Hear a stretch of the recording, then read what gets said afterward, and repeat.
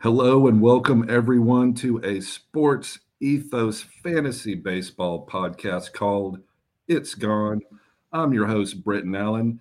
And heck yeah, opening day was great. And I couldn't be happier. The regular season is finally here. Today is March 31st, Friday, the day after opening day. So we are going to talk about all things opening day plus some injury news, some unfortunate injury news that is pretty impactful to fantasy baseball. But first, I have the honor, the privilege, and the distinction to welcome a very special guest host who is taking the fantasy world by storm like King Kong in New York. His Palazzo, two L's, two T's podcast and his work at FTN Fantasy is fantastic. But this man is world famous for his fantasy baseball knowledge. The Palazzo podcast is not just numbers and information. Oh, no, sir. No, sir.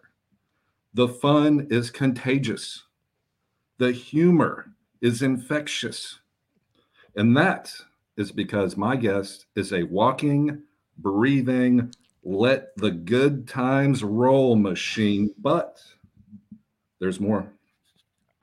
I've met this man in Arizona, and I can tell you personally, he is one of the good guys. He is generous. He is kind and respectful, and one of the most genuine people I've met in the fantasy baseball industry. And about a year ago, he came on. I had a little YouTube video show called 3 is the Magic Number, and he couldn't have been a nicer guy and greater sport about it, even though I sprung on him like a trap, like that old board game Mousetrap. I sprung a trap on him, and I threw an 80s sitcom trivia game on him, and he was a great sport. We had a good time. And no matter where life takes me, no matter how many years roll by, I will never forget that this man knew the home planet of Alf off the top of his head. I will forever be impressed with him. It is my pleasure to welcome Michael Govier to the podcast. What's up, Michael? Wow! I got to tell you, Mel Mac is always going to be in my heart because once you've experienced the environment of Alf, the effervescence of the show and the world that Alf created, Mel Mac is a place that, though it is no longer available to us all, it's always going to be a part of us going forward. So I'll never forget Mel Mac, and I'll never forget Alf. Alf changed my life for the better, and I'm probably the person I am today because of that alien. And not only was Alf so culturally significant, but he pioneered the feline decline of the population by his love of eating cats, which is the strangest little thing that the writers put in a nationally televised show. But it's the 80s, and, kind of anything goes. All bets are off. Like, I can't imagine those showrunner meetings. Hey, let's make them eat cats too. And somebody's like, okay. But they were also smoking cigarettes in planes in the 80s too. So a little fictional cat eating was the least of everybody's worries. But Michael, how are you, man? It is so great to see you. I'd see you on the video, but talk to you on the podcast. I'm so happy you're here because it's opening day, baby. It is opening day, and what a day it was. I'm still bitter about Ryan Helsley blowing the save against Toronto. I can't seem to let that one go, but otherwise, I'm pretty pleased that baseball's here. We got a full slate of games on Thursday. Friday, very light because we assumed there'd be a lot of rainouts, but there was not one single rainout from Thursday, and then Saturday we'll be ready to go with the full slate of games again, and we'll be doing that for the next 6 months. It's so exciting. And I had Ryan Helsley, too, on a team. It was my Auto-New league that I love. I tried Auto-New a couple years ago, and it's quickly turned into one of my favorite leagues. But I had Ryan Helsley going, who proceeded to plummet me to the bottom of the league with blowing up every statistical category you can as far as pitching goes. But that's okay. It's of course the first day of the year always cut the deepest. But there were some other blow ups too, Michael, and I'm talking like big name guys. Jacob DeGrom lasted a little over 3 innings. Aaron Nola, Alec Manoah. Oh man, he got blown up too in that same game. And Zach Gallen didn't have a great game either. Are you worried about any of these high profile? I mean, who's higher profile than Jacob DeGrom? I guess maybe Ohtani, but are you worried about any of those guys that got hit up a little bit? You don't want to get too caught up in your own mind. You don't want to get too up your own rear end, okay? It's important that you just dismiss it as one day. Although opening day is very exciting and important to a lot of people, the outcome, the actual statistical output of that day means very, very little because it's only 1 out of 162. So in the end, you don't really remember what happened on opening day by the time you hit July. It's a distant memory.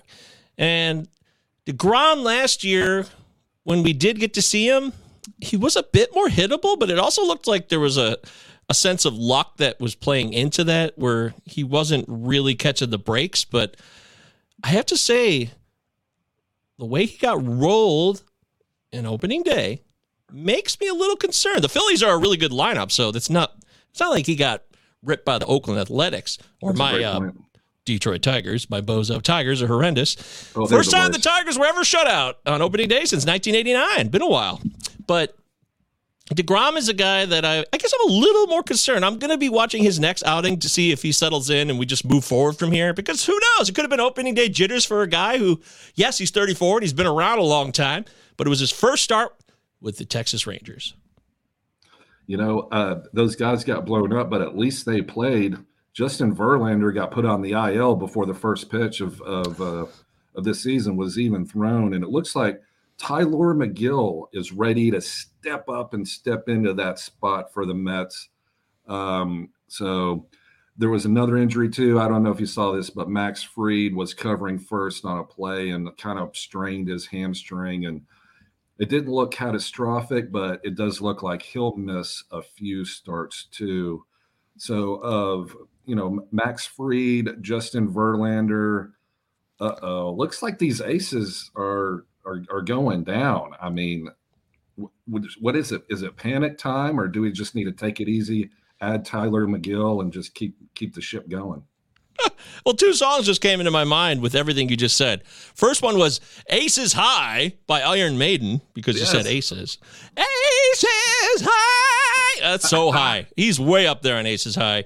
Yeah. And then the second one was Panic, and I thought of Panic on the Streets of London by the Smiths. Panic on the Streets of London. But I got to tell you, either way, I think we should all remain calm. Verlander doesn't sound as serious. I know a lot of people are comparing Verlander's injury, which is a similar one to what Tristan McKenzie has, who's supposed to be out for 2 months. But Verlander's only supposed to miss a start or two. He's also much, much older than Tristan McKenzie, so you got to put that into the equation. I wish I had not dropped Tyler McGill now. I didn't know that he would get such a quick opportunity because he was a guy I drafted a few times in some 15-teamers. Me too. And I dropped him in the first fab run because I thought he wouldn't be viable right away, but things changed very quickly. So with Max Fried, maybe Ian Anderson gets called back up here. It's also really good news for Schuster and Dodd. If Fried on the IL, that means that one of them gets to stick around even longer, or maybe both. That's really, really good news if you took a risk on Jared Schuster or Dylan Dodd, the new hot studs in the Atlanta pitching core. But I'd like to see Ian Anderson come back up and hopefully redeem himself this year. I don't know if they've officially made the move there on that. I have to double check that, but that would be what I'd like to see. Yeah, Ian Anderson had a good couple starts and then hit a rough patch, like really rough there for a little while, and kind of ended the year on a little rough patch too. But he's one of their top prospects, and so he's got the talent and the pitching coaches to help him work that out in Atlanta Braves, which Jared Schuster was their number one prospect before he made the Atlanta Braves rotation too, and Dylan Dodd also had a fantastic spring. So I hear what you're saying. let's not panic. Let's not go crazy. But there are plenty of young guys with talent that can come in and kind of offset a little bit of the loss. Because I had Max Fried in a lot of places, and mainly it was NFBC draft and hold leagues, and I would wait until fifth, sixth round, and Max Fried would be my starter because I thought everybody's sleeping on Max Fried, but he's been one of the best pitchers in the league. Like Julio Urias, I also thought was kind of undervalued for what he's done in the past 3 leagues. So I would always just go hitter, hitter, hitter, or hitter, hitter, closer, hitter, and then I would look for somebody in the Max Fried area. But hey, it could be worse. He didn't get carted off the field. He looked like he was uncomfortable. So hopefully it'll just be 1 or 2 starts. But I don't want to keep it negative, man. It's opening day. Hope springs eternal. Alexander Pope. Let's talk about some of the good things, the good pitchers. Shohei Ohtani. Oh my God, he's going to be the richest man in baseball next year. He had 10 Ks, 6 innings, and then of course some numbnut comes out there and blows the wind for him immediately, literally like the next inning. And I happen to know this because I live in Tennessee, Michael, and sports wagering is legal. And I had a sweet little parlay going with the Braves, the Yankees, and the Angels. And of course, the Angels reliever had to screw that up for me, but not that I'm bitter or anything. No, but everybody loves losing. We had Dylan Cease, Garrett Cole, Bieber pitched well, and so did Urias. What did you think about those aces? I thought Cease was amazing. I watched his game. What did you think? I was thrilled to see Cease dominate like that, especially against the Astros, who are a real threat. That's a dangerous lineup. Because I went big on Dylan Cease in my first ever Tout Wars effort here. I'm in Tout Wars in the 12-team head-to-head auction, and Frank Stanfill of CBS, you may know him. He is the back-to-back defending champ of this league. And I got to come get him. Yeah, he doesn't tout that at all. I mean, he doesn't. I would start off every podcast going, by the way, I'm the reigning 2-time champion. He never brings it up. I don't know if you guys forgot, but I'm the back-to-back champion of the head-to-head 12-teamer. Yes, it's a points league. And the funny thing about this, I don't know if everybody knows, is that on the Tout Wars points head-to-head 12-teamer, the reigning champ gets to choose the scoring system because it's points, not cats. So, yeah, that's right. Yeah, and of course Frank chose the CBS scoring system because that's he already won it. Yeah, exactly. Yeah, that's his thing. So I got to tell you, Cease will basically be my ace here because I also drafted Julio Urias. I bought him. Those are my top 2 starting pitchers. I drafted Julio Urias and Dylan Cease as my top 2 Tout Wars starters. I think I paid $27 for Urias and $22 for Cease, which was a great deal. Yeah, awesome. Because other guys like Aaron Nola, who got shelled yesterday, went for $30. So I feel like I got a nice little deal there. Oh, you got a great deal. That's fantastic. I'm so excited that you got to participate in that. It sounds like, is this your first year? Yeah. It's the first time I ever got invited to a Tout Wars event. There's several. For those that don't know, Tout Wars is a battle of the experts where people from all different kinds of publications and websites and podcasts come together to draft and take each other on. They've got AL-only league and NL-only league, the 12-team head-to-head, and some other leagues. And they happen all weekend in New York City. And it was the first time they've done this because COVID had delayed everything. So they hadn't done it in a couple of years. So it was great to be back. And I went to Midtown, walked around with Leanne, and there were so many people that you feel like you don't exist, basically, because there's so many damn people in Midtown Manhattan on a Saturday. But it was a great time. I really enjoyed myself. I like to have those experiences.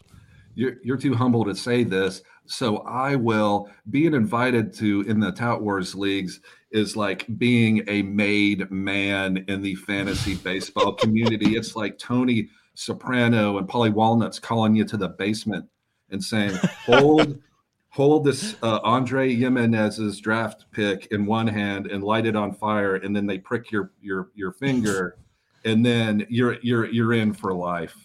So it's well deserved, Michael. It couldn't happen to a nicer or greater guy. So I'm so happy for you, and I'm rooting for you too, man. You got to go in there and beat those guys, and I love those pitchers. The Shohei did what he was supposed to do last night. It's So disappointing. I think somebody posted a great tweet about every time I see a recap on an Angels baseball game, something amazing happened where Mike Trout went 4 for 4 and Shohei Ohtani did something that no player's done in 100 years. And the Angels lost to the Tigers 8-3. That so sums up the Angels, man. So much talent in those two bodies. And then the rest of the team cannot pick up the slack. And the bullpen, I actually thought was going to be a strength. And I'm not panicking. I mean, it's one stupid game, okay? Right. The Oakland A's come out. They got a bunch of scrappy guys, people who are hungry to prove the others wrong about how bad the Oakland A's will be this year. And on opening night, they were jacked, I'm sure. They were probably more jacked than the Angels were. And they beat them one night. Yeah, the bullpen blew it. That's okay. It happens. I still believe that the Angels made a lot of upgrades, bringing in Matt Moore. And, Estevez is not a guy I actually really believe in. That's someone I'm less interested in. I actually drafted a lot of Jimmy Herget instead, hoping he would get the job. But they should be all right, hopefully. Yeah, I believe in the Angels this season. Rendon's healthy, but it's hard to win a game scoring one run in 9 innings. It's not impossible. Technically, it's not impossible, but it's really hard. And so they lost 2-1 because the Athletics scratched 2 runs there at the end of the game. But that's okay. That's all good. It's just like you said, it's one game, and there are brighter days ahead for the Taylor Ward, Mike Trout, Shohei Ohtani, and Anthony Rendon led squad. Because frankly, there has to be. There just has to be. Well, you would really, really hope so. Also, real credit to Garrett Cole. We don't even talk about him because he's just the assumed number one fantasy starter across most of the realm. Yep. But he was really good those first 4 innings. He had 10 Ks through 4 innings, I believe. Yeah. He was totally dominant of the Giants. And at the same time, my guy Logan Webb, got to give him credit. He had 12 Ks of his own for a guy who gets dinged because people don't think he strikes enough players out consistently. And one of my hopes by drafting Webb a couple times this year was that he would improve his K rate. So it's only one game. Can't overestimate that. But it was really nice to see Webb come out and throw gas and dominate with breakers and strike out 12 New York Yankees. That made my day because Logan Webb, for those of you who don't know, I also do the main event on NFBC, 15-team 5x5 Roto. Overall championship prize of $200,000. But just to win your league is $7,000. I'd be thrilled just to win my league.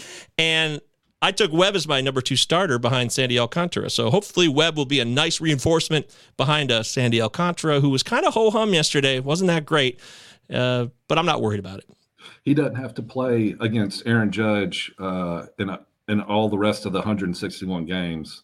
So, that bodes well for him. Yeah, I believe his 12 Ks were the highest of any San Francisco Giant on opening day ever. Yeah, so, he beat Madison Bumgarner by 1, I believe. Absolutely. So, yeah, I think the future is bright for Logan Webb. I also, Mason Saunders. I'm sorry, Mason Saunders struck out 11. Wasn't that his name? His his secret bull riding rodeo nickname or whatever Mason it was? That guy has lost his mind, man. And he's way more successful at his profession than I will ever be at anything. But that guy's cuckoo for Cocoa Puffs, and But yeah, I was going to say that I'm not a huge Yankees fan, or I don't hate the Yankees or anything. So I kind of like watching New York being one of the first games on opening day with San Francisco. I don't like him at all. Yeah. I'm a Midwesterner. We're, Detroit, we don't get enough respect. So the East Coast gets all the love. And that's the reason why I dislike the Yankees. It's not because they were the best team in the 20th century. It's just, there's too much of them. If I'm going to do this job, Britton, I got to represent the Midwest and stand up for us. Yeah, I hear you. I guess I'm more Switzerland on this. I just kind of watch because I know you love the Tigers because you're from Michigan, and I grew up in a small town called Jackson, Tennessee, which is in between Memphis and Nashville, right? So, like, they played when I was growing up. They played the Cubs games on one network, and then on another one they would play TBS, which was owned by Ted Turner, so he would play all the Braves, the Atlanta Braves, and yeah. So I kind of grew up watching the Braves, with Glavine and Maddox and Smoltz and Chipper Jones and all those teams. But frankly, I never really cared for any of that. I don't know why. Maybe I'm a contrarian or something. So I kind of grew up teamless, but I always loved baseball. So I kind of get like just kind of a love of everything and their little quirks without identifying with one specific team, just because it's where you grow up. It's geography, right? But anyway, I was going to ask you some questions because I love overreacting on opening day, and it's not cool. It's not wise. It's nothing you should do, but I'm going to do it anyway. It's like that last beer at last call. You don't need it. You shouldn't do it. Going to do it. Give it to me because life is short and I want to overreact. So I wanted to run by, I sent them to you. I wanted to run by some overreaction guys. And my first one was Yanier Diaz with the Astros. He was one of their top prospects who I thought it was kind of surprising. He made the opening day roster, and he's the backup catcher. And his hit tool is fantastic. He just like steadily built on the minors progression. He was a stud.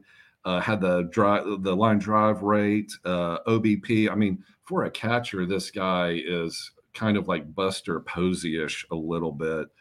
He didn't get a hit yesterday, but Dusty Baker started him as their DH on opening day. What does that say? And bat him 6, which isn't great, but not bad for a rookie in his first ever Major League Baseball game.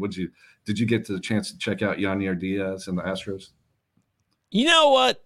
I like to come clean and keep it real with the people who listen and participate on the It's Gone network of podcasting and overall community building, if you will. Sports ethos. People know. They listen. And that's why they're here, Britton. And I got to tell the truth. Yeah, damn right. I didn't know anything about him. I didn't until yesterday. I'm coming clean, and I've been doing work all off season, and I thought I knew it all. And I'm like, wait a minute, where'd this guy come from? I got to be honest about it and come clean. So I definitely dove in after the fact, and I realized that, wow, his numbers are really, really good. Double A and Triple A. And last year he had a combined 25 home runs between Double and Triple A. That's really, really nice. Doesn't walk a ton, but his K rates are all sub 20% everywhere he goes. That's quality contact skills. I just wonder how much of that is inflated by AAA, because you got to be very, very careful. The AAA ball is juicy as hell. It's moist. It's sopping wet. It's ready to fly out of the park across all AAA ballparks. But you're right. A ringing endorsement. Opening day, a DH. He's not even catching. He's like, yeah, we love this guy's bat so much. He's our opening day DH. He is 24 years old, so he's not a spring chicken. He's been around a little bit, but he's not old either. This is very intriguing, and I will keep my eyes on this, because if he becomes the regular catcher, that's the other thing we need to know. How good of a catcher is he? How well does he handle his staff if he's going to catch at all, which I assume he would a little bit? That's what I want to know, and I want to see as he progresses through the season to find out if he's a viable player that sticks on the roster indefinitely. That's such a great point, Michael, because being a catcher is way more important than your hit tool. Obviously, it is about managing the pitching staff, and it must be a master plan with the Astros brass to bring in Yanier Diaz and let him work with Martin Maldonado, who is Mr. Catcher extraordinaire, terrible hitter, absolutely terrible, like Austin Barnes type terrible hitter. Oh, sorry, I don't. Why did I feel the need to take a random Austin Barnes shot? I don't even. Oh, it was warranted. No, it was that warranted. Was weird. I don't even know why. No offense, Mr. Barnes. You're probably a perfectly wonderful person, but he's listening right now. Sorry, Mr. Austin Barnes. We apologize. Please forgive us. I did not mean it, Mr. Barnes. I don't know what happened there. But so Martin Maldonado is one of the most well-respected catchers in the league for his defense and his calling the game. So, it makes sense that they would bring in Yanier to let him kind of learn from, learn from the established veteran who hopefully can teach him a few things. He'll never be as good as Maldonado, but just get him to a place where eventually he can, it's kind of like the Jedi and the Padawan. Just get to a place where you can take the trials, and then, I'll go to the council and, eat lobster every night and, do some stuff. And then you go to the planets and do your thing. Like one of those situations, He had a great spring training, too. I mean, he went 13 for 40 in limited duty and didn't show a ton of pop, didn't walk much, and struck out 8 times with no walks. But obviously he was impressive enough. I will say, we're recording this on Friday night. He is not playing tonight against the White Sox in Game 2. Oh, that's very interesting. Well, another guy on a different end of the spectrum is Reynaldo Lopez, and he got a lot of buzz too because when Liam Hendricks went on the IL, and all shout out to Liam Hendricks. Hope you're getting better, man. One of the most more interesting guys in the game. But he's I believe it was Hodgkin's, non-lymphoma Hodgkin's. I'm sorry. Yeah, non-Hodgkin's lymphoma. Yeah. Non-Hodgkin's lymphoma. Excuse me. I'm so sorry for butchering that. But anyway, so he's out of the picture for at least a little while, if not a few months. And then, so who's going to be the White Sox closer? Because I don't know, Michael. You tell me. I'm excited about the White Sox this year. They got rid of their manager, and with all due respect to Tony La Russa, it's time to hang out and go fishing or do something. But it's time to let a new manager come in and take control of these guys. And they've got Oscar Colas. They've got Tim Anderson is healthy, and I know they let Jose Abreu go to free agency, but they still got the heart of their team, which is Eloy Jimenez, and so much potential. And Andrew Vaughn is going to be doing full-time first base and not have to worry about running around in right field, which is they should never have put him there in the first place, but that's not what happened. That's what they did. But I just think there's so much potential there.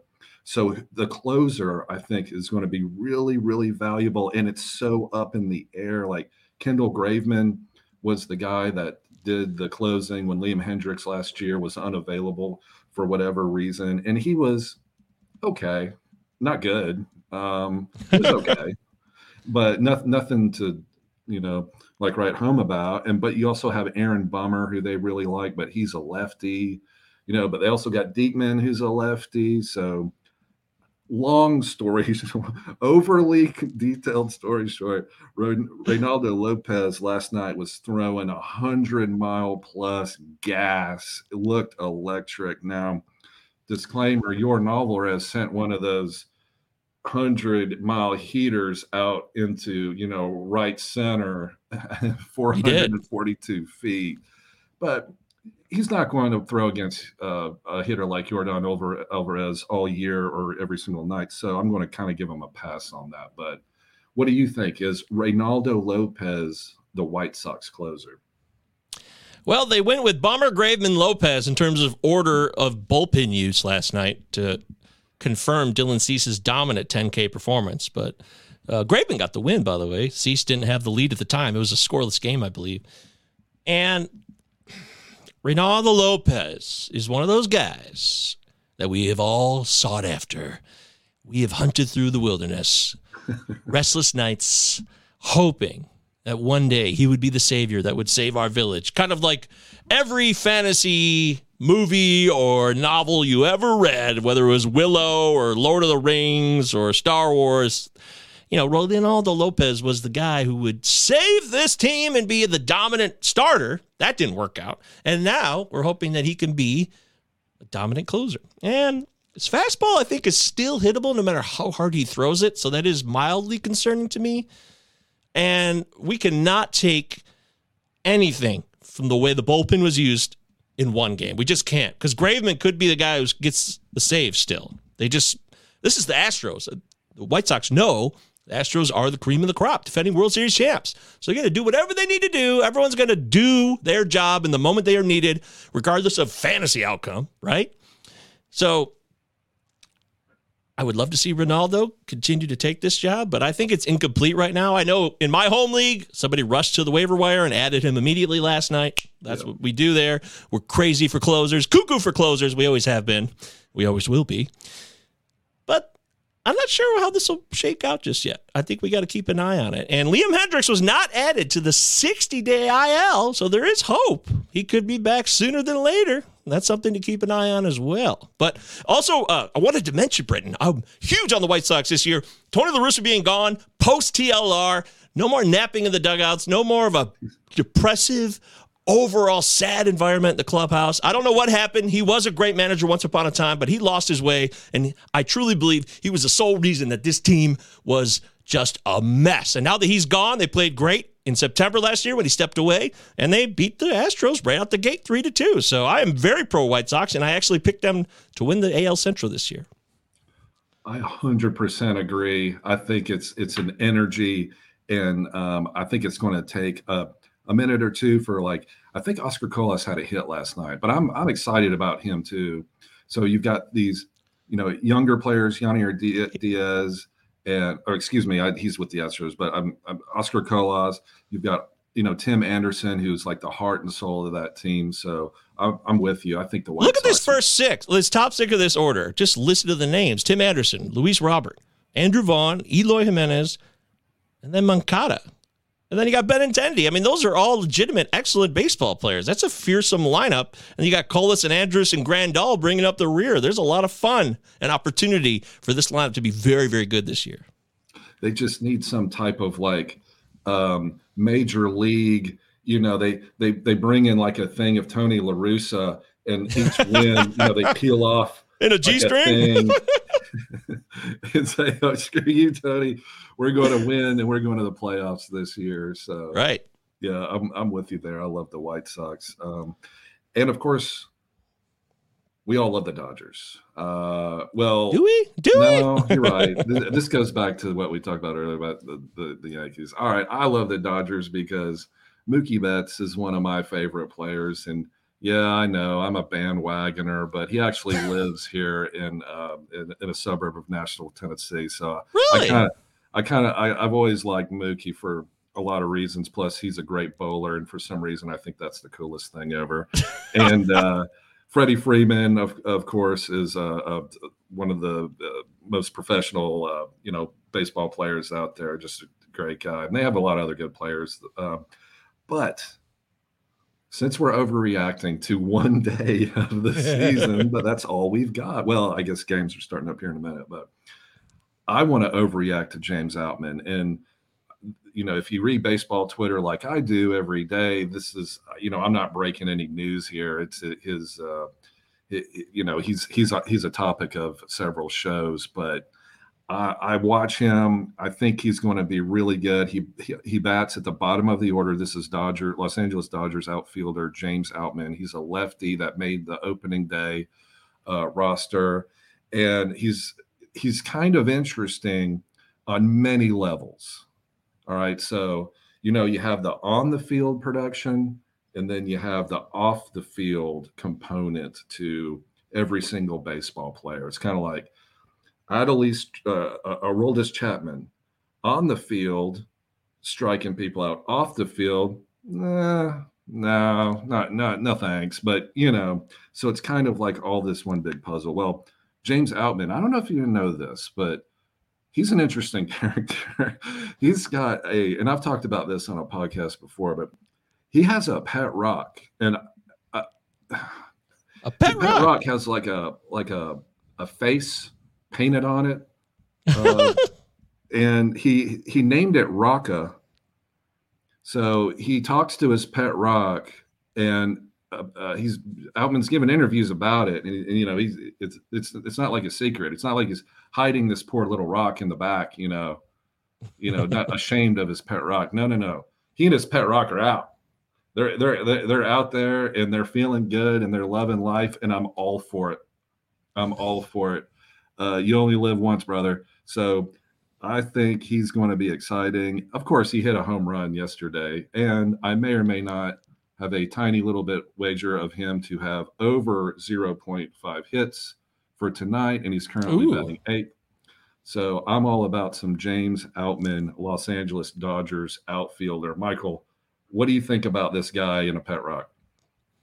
I love the pet rock angle. That's a lot of fun. I like kooky baseball players. That's different. I never had a pet rock growing up, though, and I feel like I missed out on something, you know? I feel like I didn't get to connect with society quite like I could have if I did have a pet rock in my formative years. But in the end, James Outman was a guy that I drafted a couple times, and I actually dropped him right before opening day in one of my leagues, a CBS League 15-teamer. And I may come to regret that, because if you look at the outfield options I have, I had Conforto, Freely, Margot, Schwarber, Ward. And I basically came down to Margot versus Outman, and I decided to go with Manny Margot, who I really liked this year. And I hope I don't come to regret that, because he really looked good last night. And if you look at 31 home runs combined last year between double and triple A, and he still had 18 more in 2021. So the power was real for a couple of years now in the minors, and he's on the Dodgers. I may have blown it. I may have made a huge mistake. So I am overreacting with terror and panic and fear right now. What have I done? What have I done? James Outman, please forgive me, please. Well, if he goes 0 for 4 tonight, and then they sit him against lefties, all will be forgotten. You know what I mean? Like, well, I hope he goes 1 for 4, so you win your bet. Oh, thank you. Yes, I definitely. My luck, he's going to like walk 3 times or something. You know. You know what happened to me last year? I work at FTN, as you know. FTN Bets, great place. Drop some bets. I a lot of fun. 100% am looking into that. I wish I could afford it. Yeah, it's true. Well, use that promo code MJ Govier. Save a couple bones. You know. Absolutely, 100%. I've looked at it, and the track record is so good. It's so solid. 100%. MLB Dream is a guy who works there. He's incredible. He's the master. He is so good with player props. But I actually made a mistake last year when I first started there. I didn't know that total bases did not include walks. I made a mistake, and some guy got on me on YouTube in the comments. Yeah. Beautiful place, YouTube comments. You really get to know people in a very delicate way. It's a very sweet place, YouTube comments. And that guy read me the riot act because I said it on that video last year when I first started that I was taking a over on a total base prop. And I thought walks were part of it. And that's where I learned that. Hey, I don't know everything. I tell people that all the time. I'm just a human being like you and I. Michael, every lesson I've learned is the hard way. Like I've never learned anything the easy way. And I learned exactly what you're talking about, that stolen bases don't count to total bases the hard way. We grew up this very similar path, I believe, then, because I agree the same thing happened to me. It definitely happens. But, I love to lay the occasional wager. Like tonight, I've got Manny Machado, speaking of total bases, over 1.5 versus Kyle Freeland. Oh, you know how we were talking about Alf, and I think I may have just given away the answer. But so yesterday, opening day, I wrote this down. I wanted to do a trivia question for you. So, all right. So there was a lot of good hitting, a lot of stolen bases yesterday, but there was one team that led the league in hits. They had the most hits. Can you name that team? It was 19, by the way. This team had 19 hits yesterday. Which team had 19 hits yesterday? Was it Baltimore?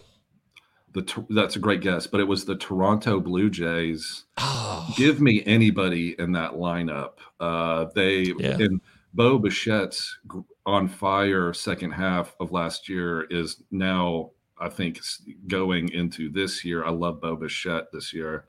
But here's the real kicker. The second team with the most hit at 17. Can you guess that team? 17 hits. Second most in the league. And it's not the Baltimore Orioles, just FYI. Well, was it the Rangers?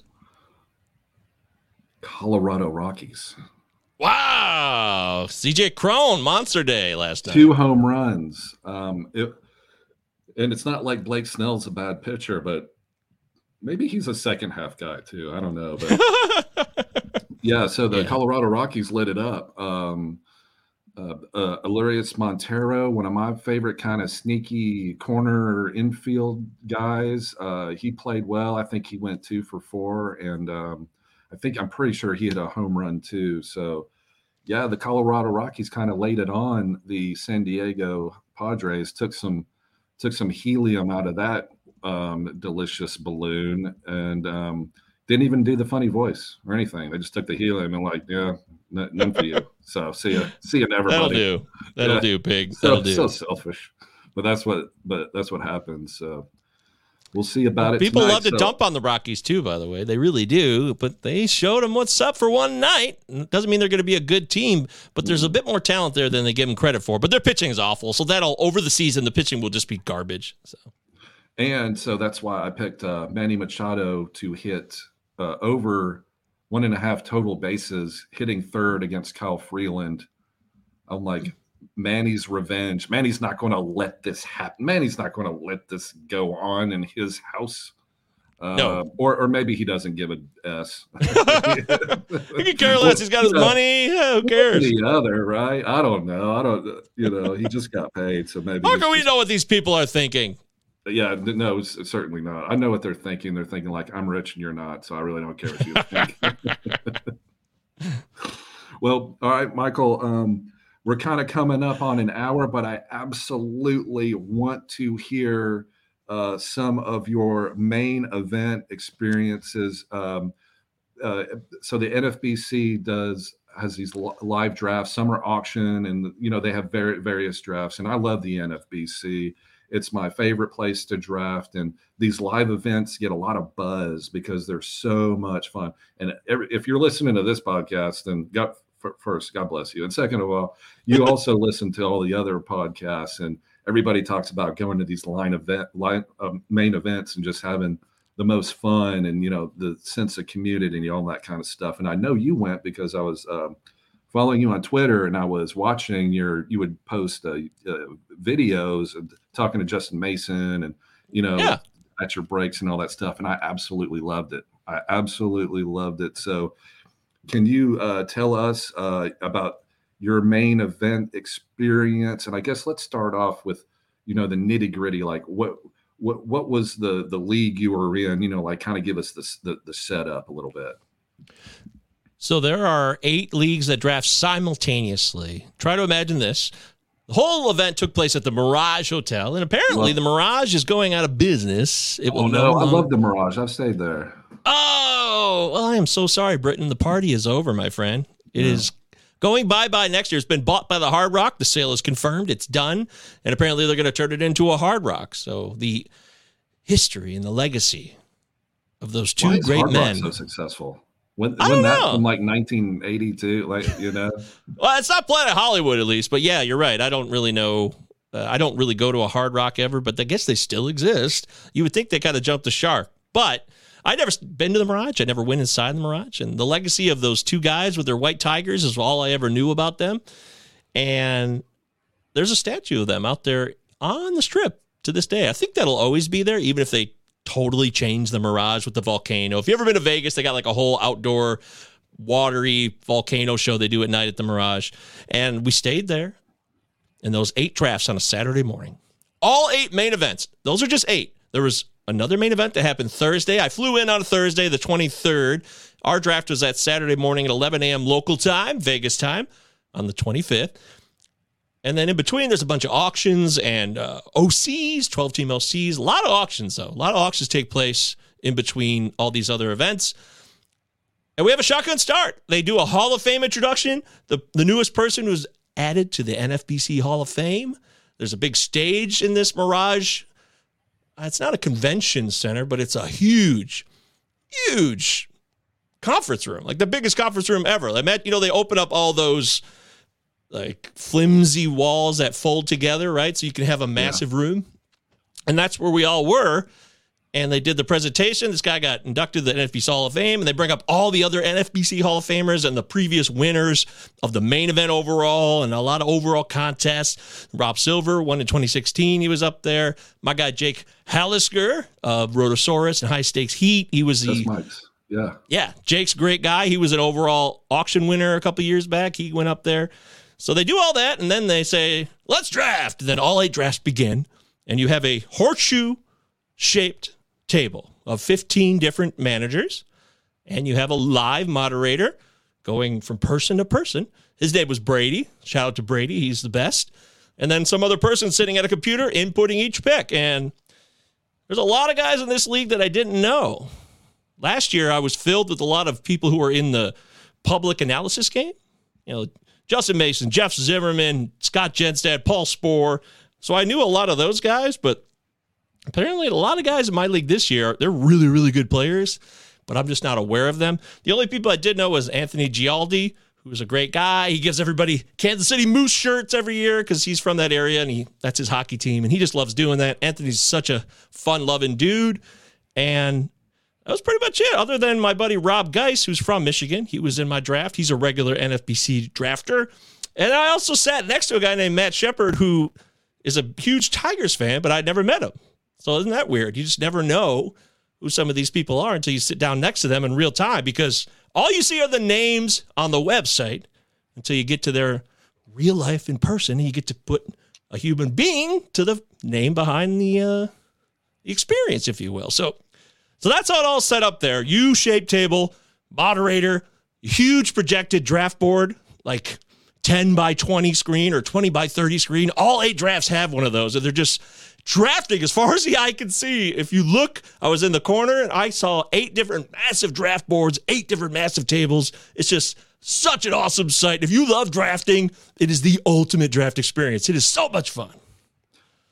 You know, what's funny is that the whole time you're thinking, you're talking about all this big picture, important stuff, and I'm thinking, I wonder what Michael brought as like a snack. You know, like, they serve food. Like an There's a episode food of break. Seinfeld. I'm like, so do you, did you bring like a granola bar, or did you do like something sugar, or are you thinking like caffeine? You know, I just had a water. What's your snack strategy, which has nothing to do with anything, which is probably why I should never waste any money on a main event. Because I'm worried about your snack game, not, you're talking about, your auction game. But I love snacks. I didn't have any, though. I don't like to eat during the draft. I like to focus just on drafting and have a bottle of water. That's all I need. But they do serve a really good spread after, I think, the 20th pick. They do a break between 10th pick, 20th pick, and then it closes out. And they have a nice spread of it's a buffet style, and you can fill up your plate with all kinds of foods. Yeah, you got to have some food to keep everybody in those good spirits, keep everybody in a happy mood. But the NFBC does it right. They put on a good setup and a good spread. It's all credit to them. Derek and Tom and Greg, those guys are the best. I really mean that. They're always hospitable, and they do a great job.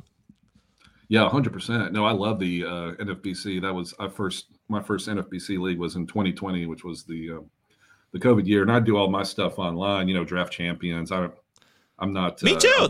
That was my first year. Yeah, we were both rookies at the same time. I'd never heard of it, and I've been playing fantasy baseball for 20 years before that. Yeah, and so I just thought, I'll give it a shot, and I like the setup. Of course, I love the drafting. To me, the doing drafting is kind of the funnest part of fantasy baseball.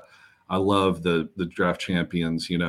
50 rounds, 750 players, and I love going back and look at players that I drafted last year in round 43 and being like, what was I on that night? Who knows? But why I picked Yoho Pozo, catcher from the Texas Rangers.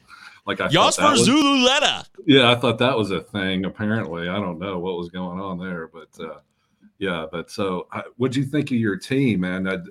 Can you give us a rundown of who you picked in your main event? Yeah, I really didn't love how it played out. I mean, this is the toughest room you'll ever be in. These live main events. Remember, it's a $1,750 entry fee. Whoa. So it's a huge commitment. I never thought I would spend that much money on a team. I thought that was the most ludicrous, ridiculous, absurd thing I'd ever heard in my life. But here I am. It's my 3rd year doing it. And I found out that I could compete with these people. I mean, they're good, but I belong. So it starts to become more realistic and doable when you first initially hear about it. You're like, what the hell? That is insane. I'm not spending. I mean, we have like a $200 buy-in. As I recall, and correct me if I'm wrong, but I could have sworn that we've talked before. Didn't you finish like 3rd in your league in your first main event or something like that? Yeah, I made my money back, and I'd never been happier to finish third. Well, hey, dude, third's a great finish. A lot of things have to go right to finish third. Now, almost everything has to go right to finish first, and it's a fine line, but still, Yeah. It's a small, thin line between first, second, and third. But Usually, that's, yeah, typically. But so you're out there in Las Vegas at the Mirage. You're kind of hobnobbing with some of the guys. Like, did you? You're pretty well known. I mean, it's not like you're like me, like you'd be some rando out there, being like, oh, hey, Rob Silver, I like your podcast. It's like you've met all these guys before. So they probably like, and I think you also do that Mike the Mouth, midnight thing. I did it once last year. Yeah. Last year you did. All right. Do you have like any stories or, any kind of like random stories about any of these guys?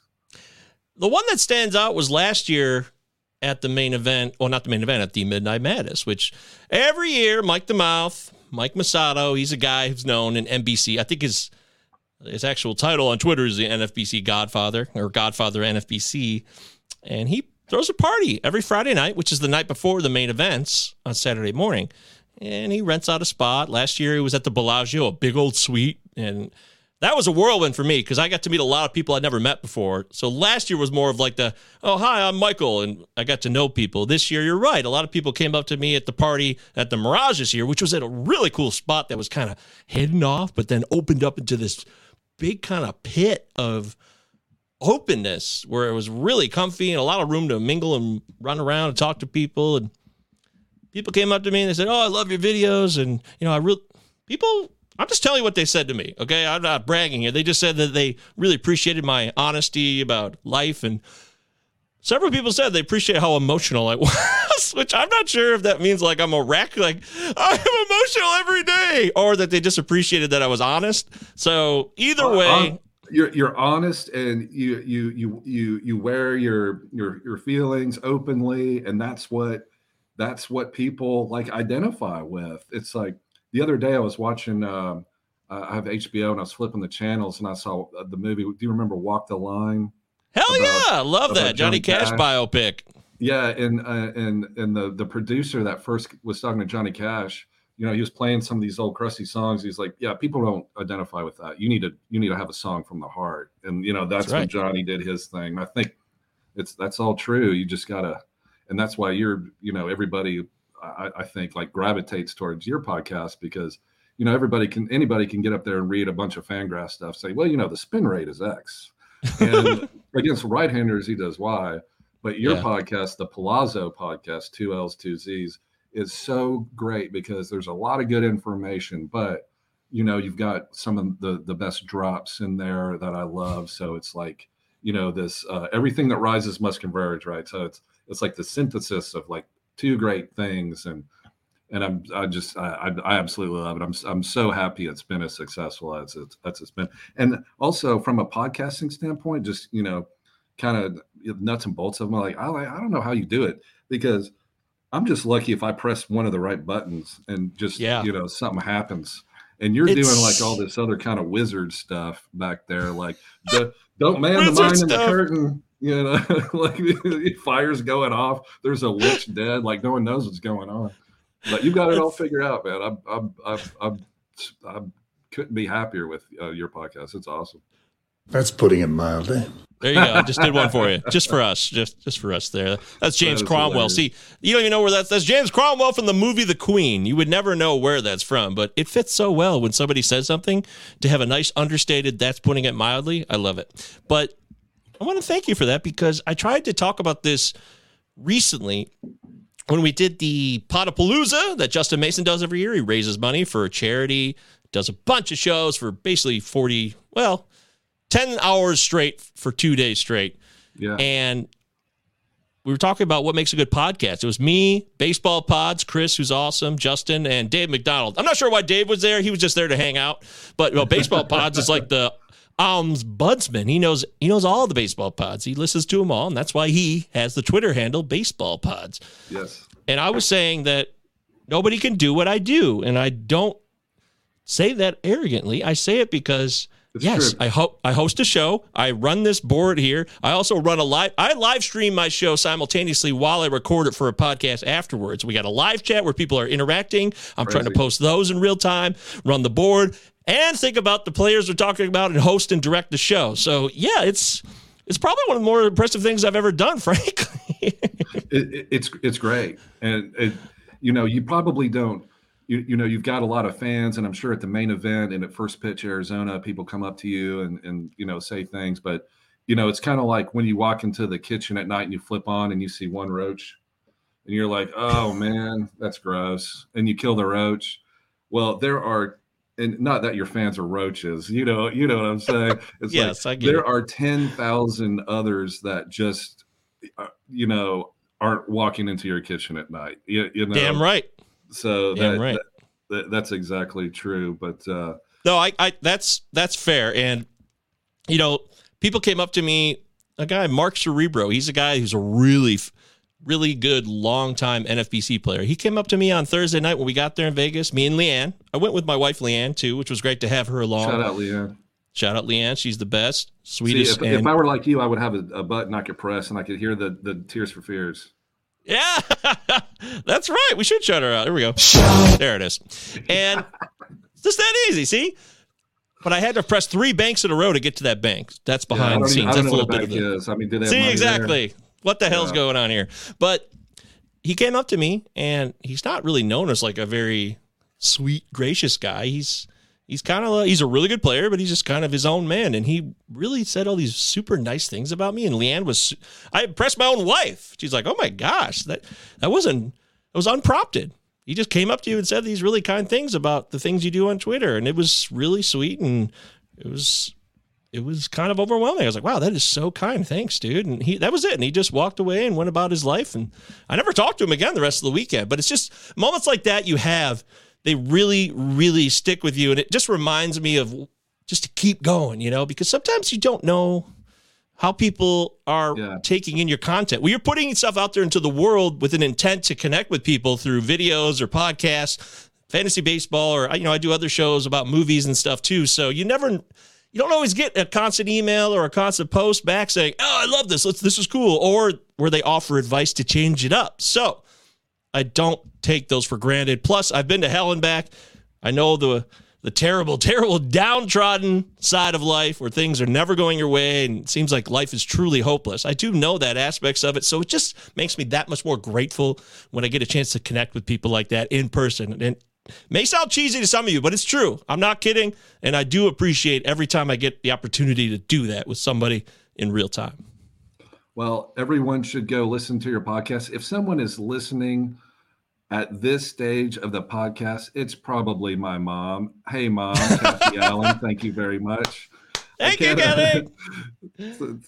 Thank you, Mom. You're fantastic. And thank you, any of my wife's friends that left it on while they were doing other stuff. I also really appreciate that. I know you're doing it for me and Sarah. But Michael, thank you so much for being here. Follow Michael at Twitter, MJ Govier, and the Palazzo Podcast, 2 L's, 2 Z's, Point Break, Drop, Bang, Utah, give me 2. There it is. That's brilliant. And also, if you want to, I know we ran out of time, but we did get a chance to talk about my actual main event team. If you want more of that, come to the Palazzo Podcast. We have a free Discord. Go to my Twitter handle. The Discord link's at the top. It's totally free, and we just talk about fantasy baseball and all kinds of stuff in there all day long. So we can break that down and discuss it, or just talk about what you're going to do for your next streaming pitcher or tomorrow's lineup or whatever it is that's on your mind. I'm glad you brought that up because I am a Discord member of Palazzo Podcast. I love it. All good people posting on Discord, like this lineup, that lineup. A lot of it sit-start decisions, which is kind of what you need. You want to outsource that stuff. Well, these people are amazing. Yeah, because frankly, I don't want to look up if I got 3 lefties coming on, and I just want to post something on Discord and say, hey, should I start this guy? Because somebody else already did that, It's kind Right. of like, why reinvent the wheel when I could just go to Discord and ask a question? Because Exactly. And all these people have been doing this in here. I met them through the Discord last year. They are as knowledgeable as anybody else. And these are just players for the most part, but they are so tuned in and so dedicated to posting in the Discord all day, every day. You know, Chad and Jamie and Jared and Deep Fried Butt Leavens. Yeah, that's the guy's name. I don't know his real name. Looky Seriously. Shout out Looky Yeah. D. Yeah, exactly. All these people, they just want to keep it rolling. And I'm so grateful for them because they do a lot of the work that I don't have to do. And I'm already busy as it is. So, guys, Palazzo Discord people, everybody who makes it go every day, I salute you all and I thank you. I do too. Shout out all of the Plazo fans too. Thank you, Michael. I'm going to let you go, but this isn't going to be the last time I talk to you. I'm going to hopefully have you again on so we can talk sometime during the year because it's always a joy and a pleasure. So thank you, my friend. Palazzo Podcast, the Palazzo Discord is also free and at MJ Govier. FTN too. Grooving with Govier comes out every Wednesday. It's a great article. FTN Fantasy. Go check That's Michael free. out. All right. I got to hit the button. Have a great week. Thanks for listening.